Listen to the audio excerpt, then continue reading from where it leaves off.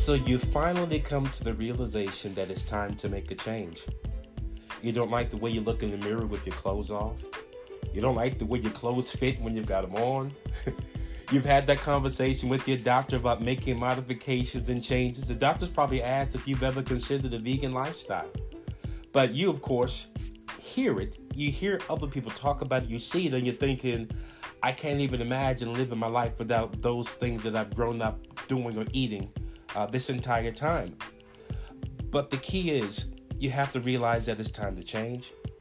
You have to understand what your real motivation is.